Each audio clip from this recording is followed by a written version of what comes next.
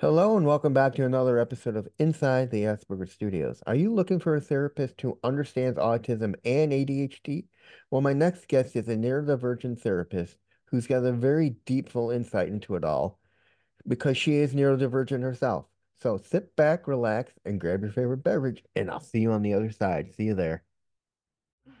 I wanna believe in the truth, but only see what I'm shown. Got the freedom to choose, but can't decide on my own. Follow what the group is thinking, bottle up my intuition till it's popping out the box that I don't fit in. I wanna believe in the truth, but only see what I'm shown. Got the freedom to choose, but can't decide on my own. Follow what the group is thinking, bottle up my intuition till it's popping. Hello and welcome back to another episode of Inside the Asperger Studios. Today I'm joined with Carla Petronis. Welcome to the show, Carla.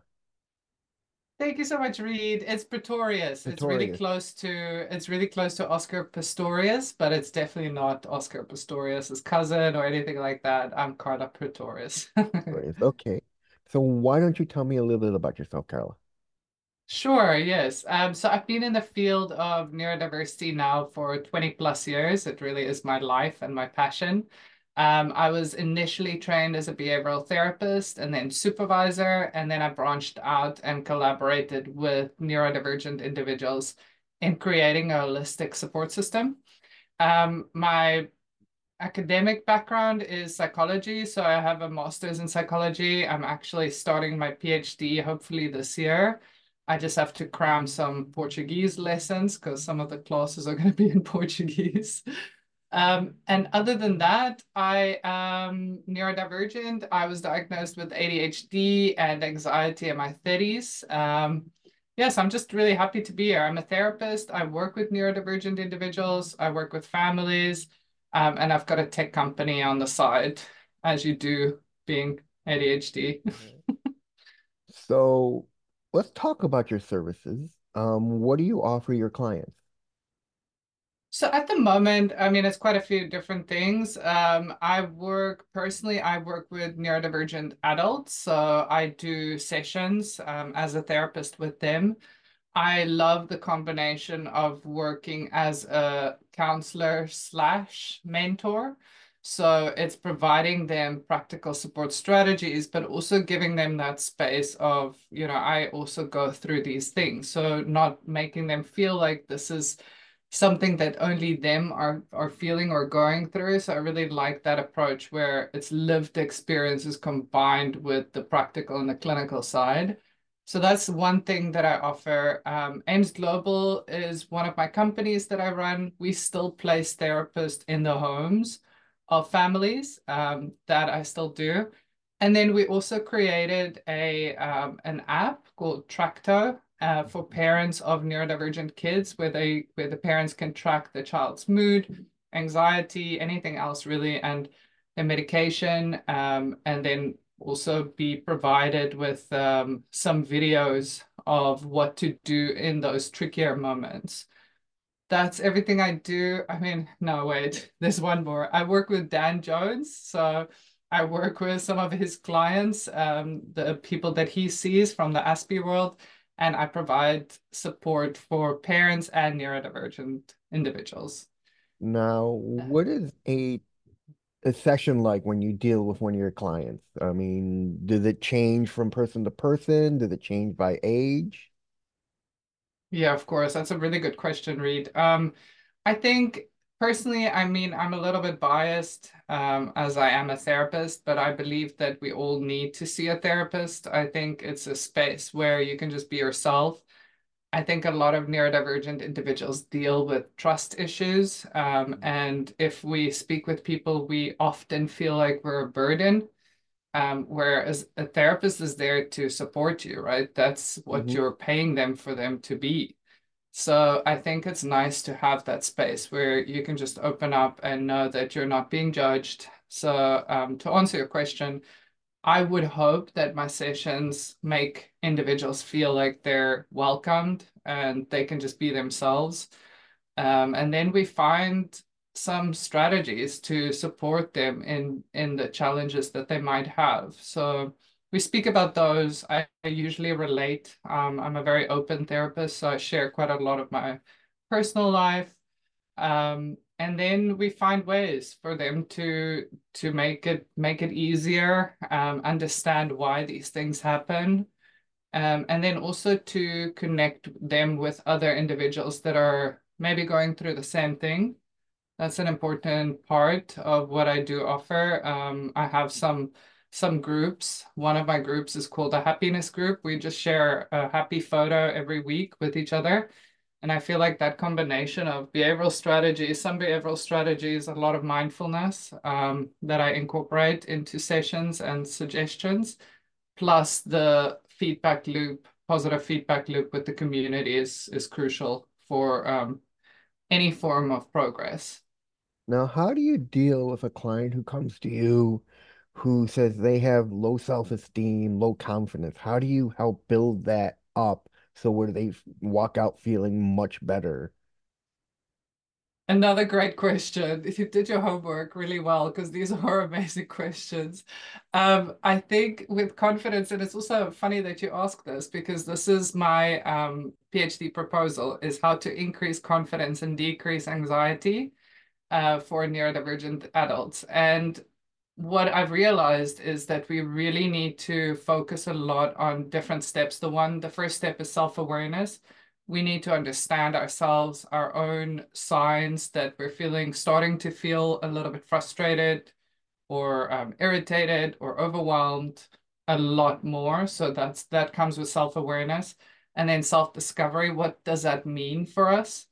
And then self-regulation, which is, that goes with our sensory profile and our likes and our dislikes, and how can we regulate these things ourselves? What kind of sensory input can we do ourselves? We don't need it from somebody else to de-escalate and decompress.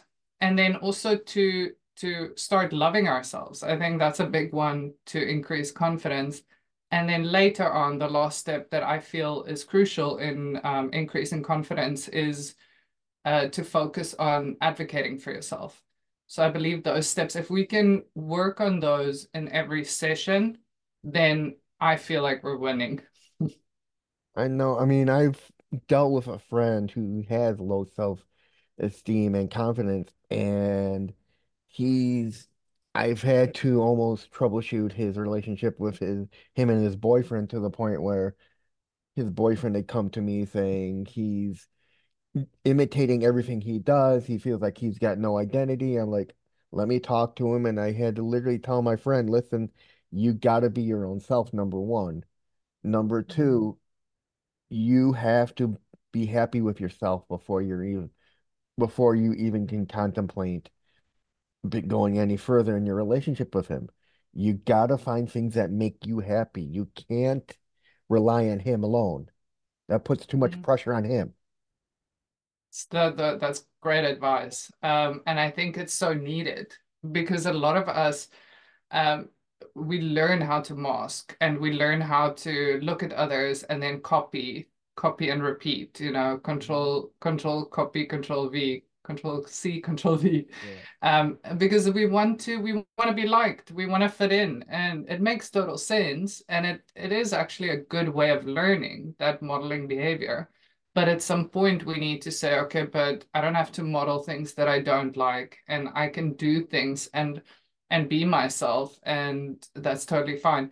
I was speaking to a client yesterday, and she was telling me, she's like, I just need to stop stimming in public. And I was like, okay, but let's look at that because you're putting so much pressure and expectations on yourself for stopping something that you obviously need. You need to regulate. That's your body regulating. And of course, we can do, I'm stimming as we're sitting here with this piece of, in South Africa, we call this press stick, where I don't know what a ticky tack or something in America. But we need certain things, and our bodies are always going to need these things. But if we tell ourselves that we need to stop this, Hmm. that's just added pressure. So I believe that if we're okay with who we are, that's the biggest first step. And then we can start regulating in ways, in certain ways, we want to make it a little bit less conspicuous. So things like ticky tack. I don't know what's this called. What is this called, Reed? I'm trying to think. I ticky tack. It's tic tac or It, tactic or something, I right? In mean, I American. remember when I was in school in England, they said you can, that's what they wanted us to use to hang our posters so we don't ruin the walls because it comes off easily. Yes, exactly. So that's what it is, but I don't know what it's called. In South Africa, it's called price stick because it's the brand that we use, but I don't know. Anyways, the point is we all have our things. We're all different, and I think we should just embrace it. And I know it's easier said than done, but if you have a cheerleader, like I would say that I'm a lot of my clients is cheerleader. I really am an advocate for them. I feel like if we have somebody in our corner, it makes it easier. So it doesn't necessarily need to be a therapist, especially if you can't afford a therapist, but it needs to be somebody that believes in you and loves you for exactly who you are. And then we can start believing it and actually do it ourselves, hopefully. I mean, I think the biggest problem is we are so used to people pleasing that Mm, we are afraid of hurting somebody by doing something else instead of copying what they're doing, and we just want to please that we're so used to it, it just becomes natural for us. yeah, that's a good point. And that's something else that we do in therapy a lot is to work on that assertiveness and to say, okay, we're not gonna I think there's a bit of a, if we're not people pleasing, then are we being rude kind of thing that a lot of us go through. And there's a big middle ground there. It doesn't necessarily need to go from one extreme to the other, right? So we can also say that if we are not people pleasing and we're standing up for ourselves, we're being a little bit more assertive. That's not being rude. That's not being selfish. And I think if we start seeing, okay, the gray area in between is where we want to aim towards, that helps us quite a bit too. Now, how do you deal with clients who have like anxiety, who afraid to travel or afraid to do this or afraid to step out of their house? How do you deal with that anxiety to the point where they're more comfortable with they're okay with going places, they're okay that the world's not gonna crumble the minute they step outside of their house? Yeah, I mean, a lot, if not all of my clients, are dealing with an excess amount of anxiety. And I think I might have mentioned in the beginning that I was, diagnosed with ADHD and anxiety. I don't know if I mentioned the anxiety part, but anxiety is part of us. I think the first step is to recognize that it's not a bad thing. Again, coming from South Africa, it's probably have saved me quite a bit in dangerous situations, my level of anxiety, because I'm always aware of what is going on. I do think, though, that we can take the power back and say, well, anxiety is here. It's not a bad thing. It does help me, but I can also manage it myself. I'm in control of this.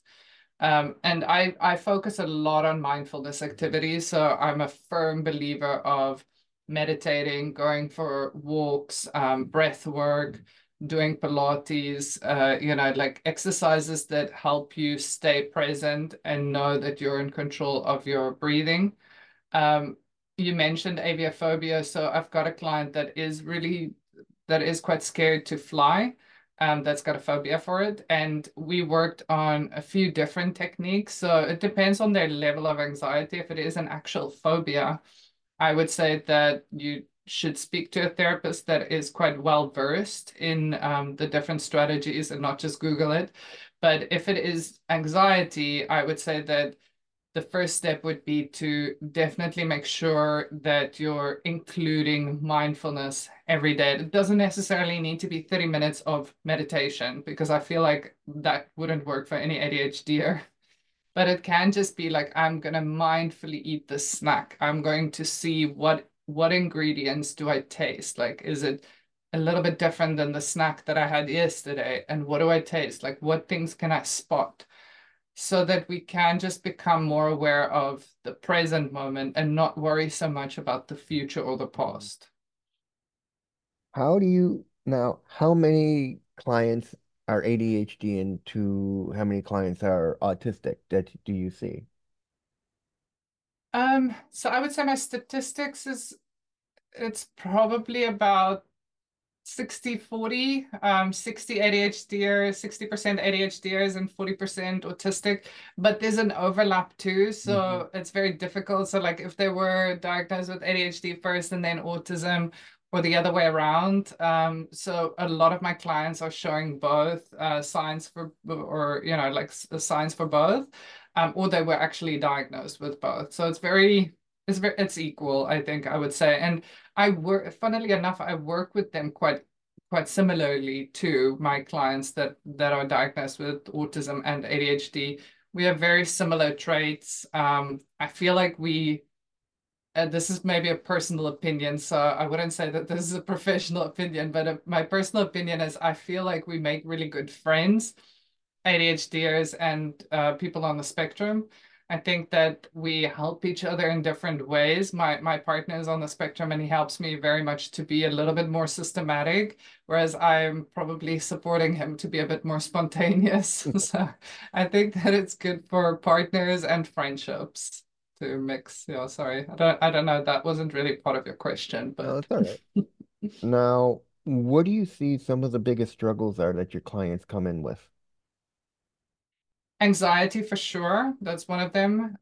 Relationships. I would say that interpersonal relationships, relationships with family members, that is a big one that we often speak about.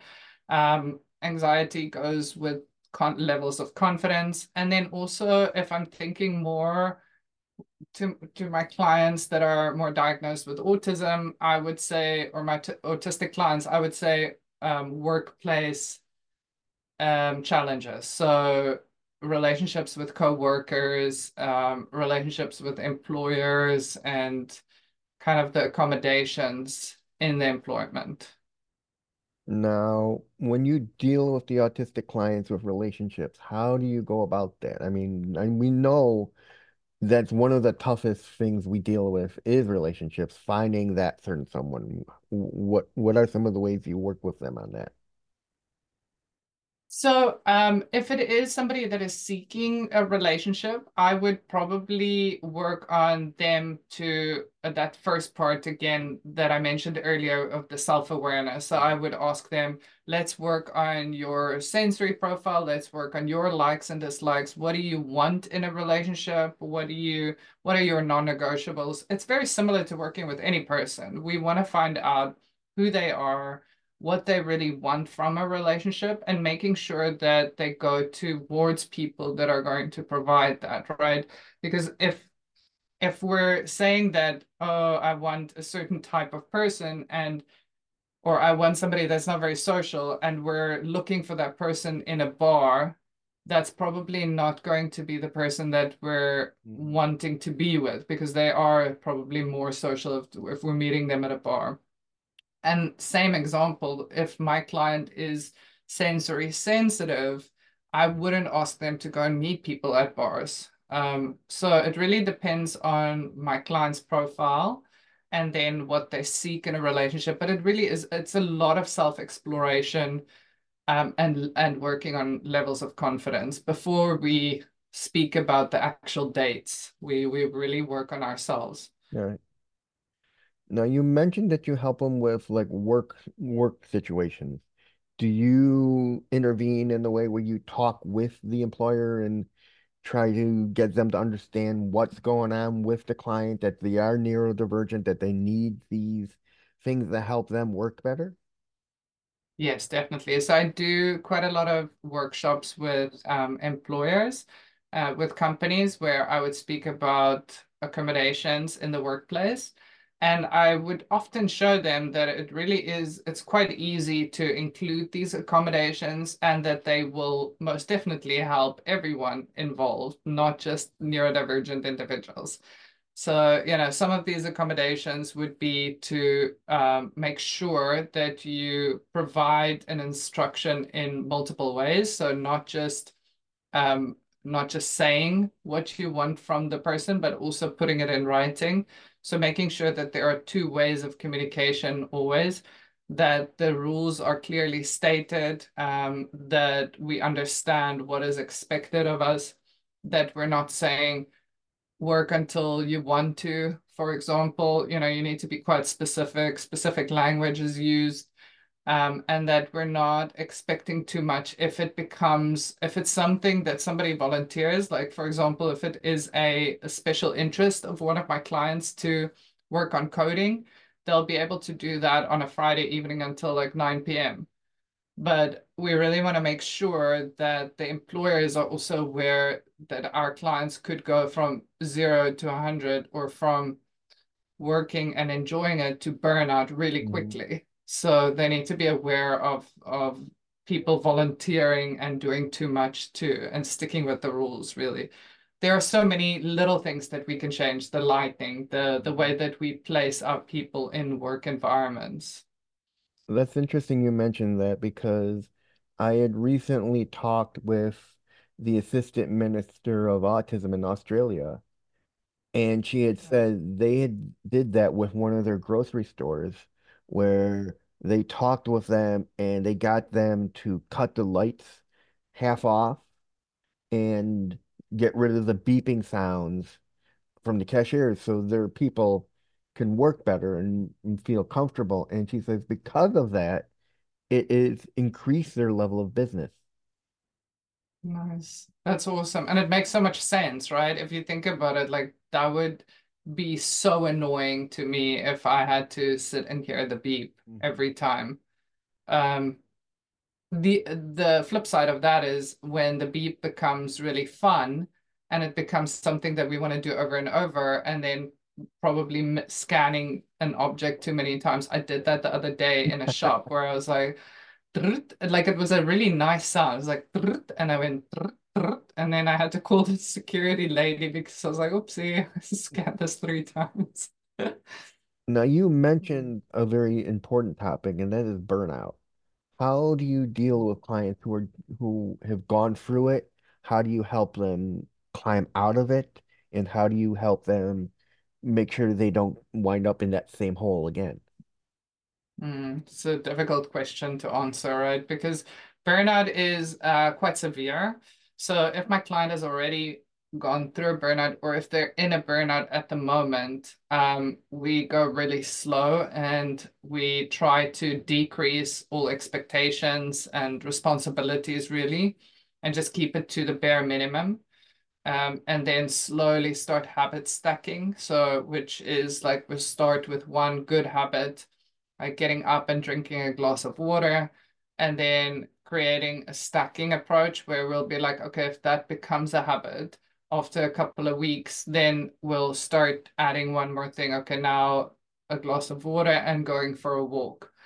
And we're trying to create a healthy routine again, for them so that they can see, okay, once I get into a routine, I can slot in some work again that is good for me.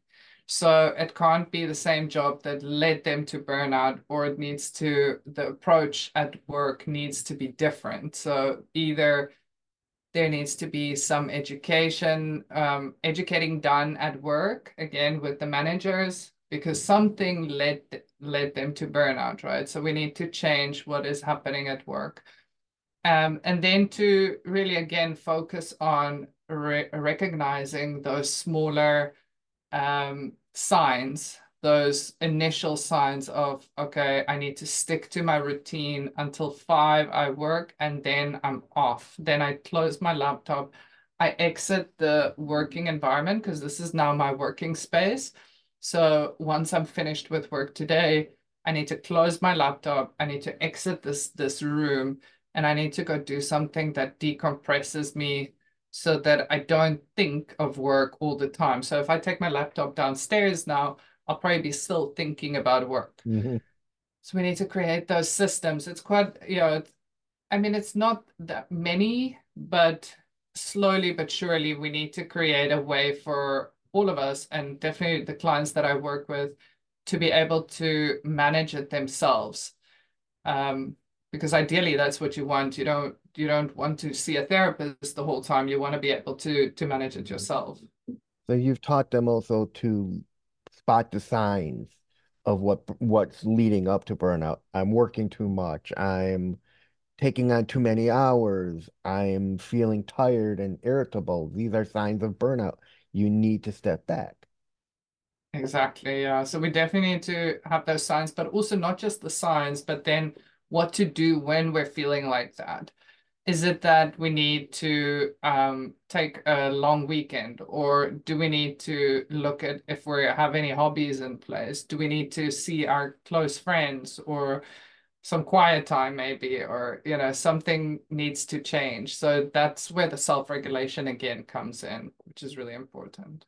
Now, do you also help them like if they want to find employment, like if they want to figure out what kind of job fits them or suits them? Yes, sure. Yeah, that's one of my favorite topics actually. And that again is like going through, like we can either do a few assessments and see like screening tools to see like if this person likes more, which kind of fields this person likes, and then to visualize going into those offices or into that field, what it first of all, what it would take, what are the prerequisites? Is it studying, or is it just going in and getting some experience? And then finding a mentor within that job field, or the career, is important, to find somebody that can just show them around, and or introduce them to the different parts of the working environment. If I am in person, I would go with them. Otherwise, I would find a mentor for them to go and see and gain some experience. That really is important, because sometimes in our minds it could be the ideal work environment until we get there and the machinery is really loud, Hmm. or there's like 100 people in an open office, which is a nightmare. So for, I think, any neurodivergent individual. Now, have you had clients who say, I would want to work from home as opposed to work from an office? How do you help them choose what fits them, what suits them, where to go, what's better for them? Because you and I both know we are better off, some of us are better off working from home and some of us are better off in the place where you can socialize, where you can make newer friends and colleagues. And so how do you help them decide what fits them? I think it's important to speak to them and ask them what they prefer. I think COVID has given us the opportunity to see if we do like remote working, because everybody had to work remotely. So I think that was nice. And personally, I love working remotely, but a lot of my clients would say that, I mean, it's also a bit of a mix, but a lot of my clients would say that they like the hybrid opportunity, at least Mhm. to be able to go into work to see some people. Otherwise, they feel like they're not seeing anyone. But it's quite a personal choice. So I would speak to them and ask them and see if they have other opportunities to socialize, because it is important to socialize. I say this very hypocritically because I don't socialize a lot. I just work. But but I think it is important to see what are their interests, and then to figure out, to answer the second part of your question there, to figure out what environment would work best for them. Is It's really important to know what their sensory profile and needs are, and then we can make slight adjustments and include accommodations. But it really is important to find the perfect environment with nice people around in the work environment. So again, I would probably do a bit of visualization, but then also go and explore the actual environments if they want to go out and not just do hybrid, or not just do remote work, sorry. Now, do you check up on your clients when you've got them, when they've found a job? Do you like check in on them and ask them how they're doing? Are they happy where they are? And if they're not Yes. happy, where do you go from that point? So yes, of course, I stay in touch with all my clients. If they are not happy, I would see if it is something that we can support with. So if I can support them with, so if I can speak to the employer or the colleagues perhaps, or if they want me to, or if it's something that we can work together on. If it is something that they really do want to change, then I will support them in finding something else. Okay. Now, You had mentioned you have ADHD. When you were diagnosed, did that change your world in any? Did that like open up your eyes and make you think, oh wow, this explains why I am the way I am? Yeah, so my diagnosis, it actually happened twice before the formal diagnosis. My therapist told me once in a session, he said, "Oh, but you can do all these things because of your ADHD." And I was like, "Because of what now?" I didn't, I wasn't aware of that. And the second one was actually really funny. I was in Hong Kong working as the director for Ames Global. So I was spreading the word of that of Ames Global that we have this therapy or a therapist available to work with the children in their homes. And I was speaking to a pediatrician in Hong Kong, and he paused and he said, "Look, can I just give this to you?" And it was a pamphlet of um, subtle signs of ADHD in females. I was like, oh, thanks. Can I continue giving you my pitch now? This is basically what I was thinking.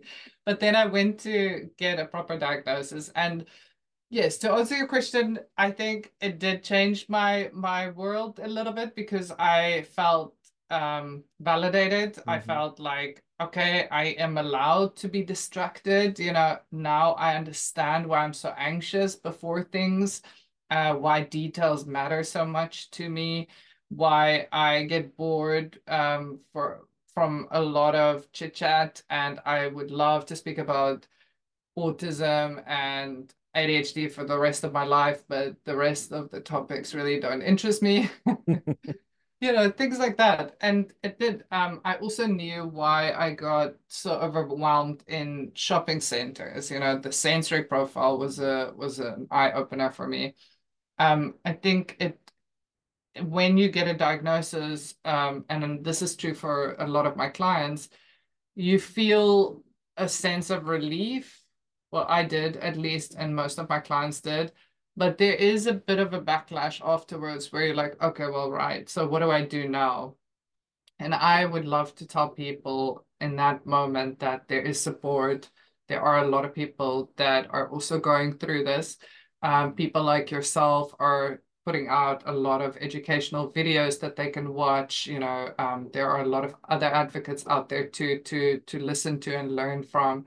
I would highly recommend people listening to podcasts like yours, Hmm. and to others like Dan Jones, the Hmm. Aspie World, because it really helps you understand that you're not alone. And I think that's the first step in all of this, that you're not quirky. You can be quirky for sure, but you're not weird.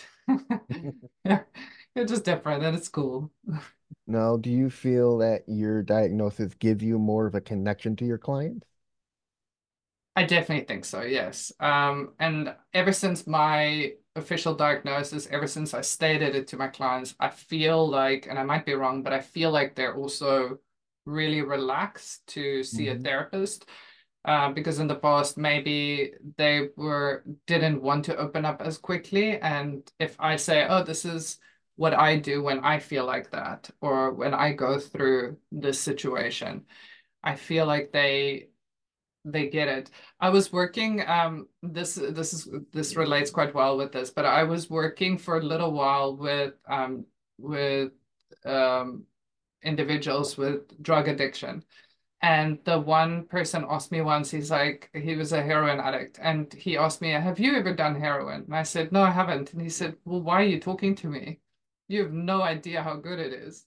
And I think that's quite a true statement. It's like, if you're going through anxiety, being neurodivergent, a neurotypical therapist is going to struggle to understand why it is so intense, Hmm. why these feelings take over, why we can pass out because of anxiety. So I think neurodivergent therapists, I believe it's easier to talk to them, but I'm biased, so. I mean, that's why when after my father had died, my mom wanted me to talk to somebody. And I was hesitant until a little thing clicked in my head and said, if I'm going to talk to somebody, it's got to be someone that understands autism.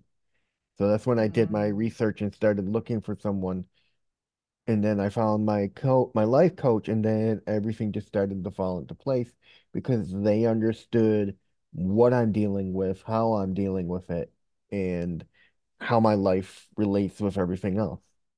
I'm so sorry about your dad. I'm in the same club. I do miss my dad a lot. It's not the best club to be in. I'm sorry, Reed. Thanks. Anyways, how can people find out more about you online?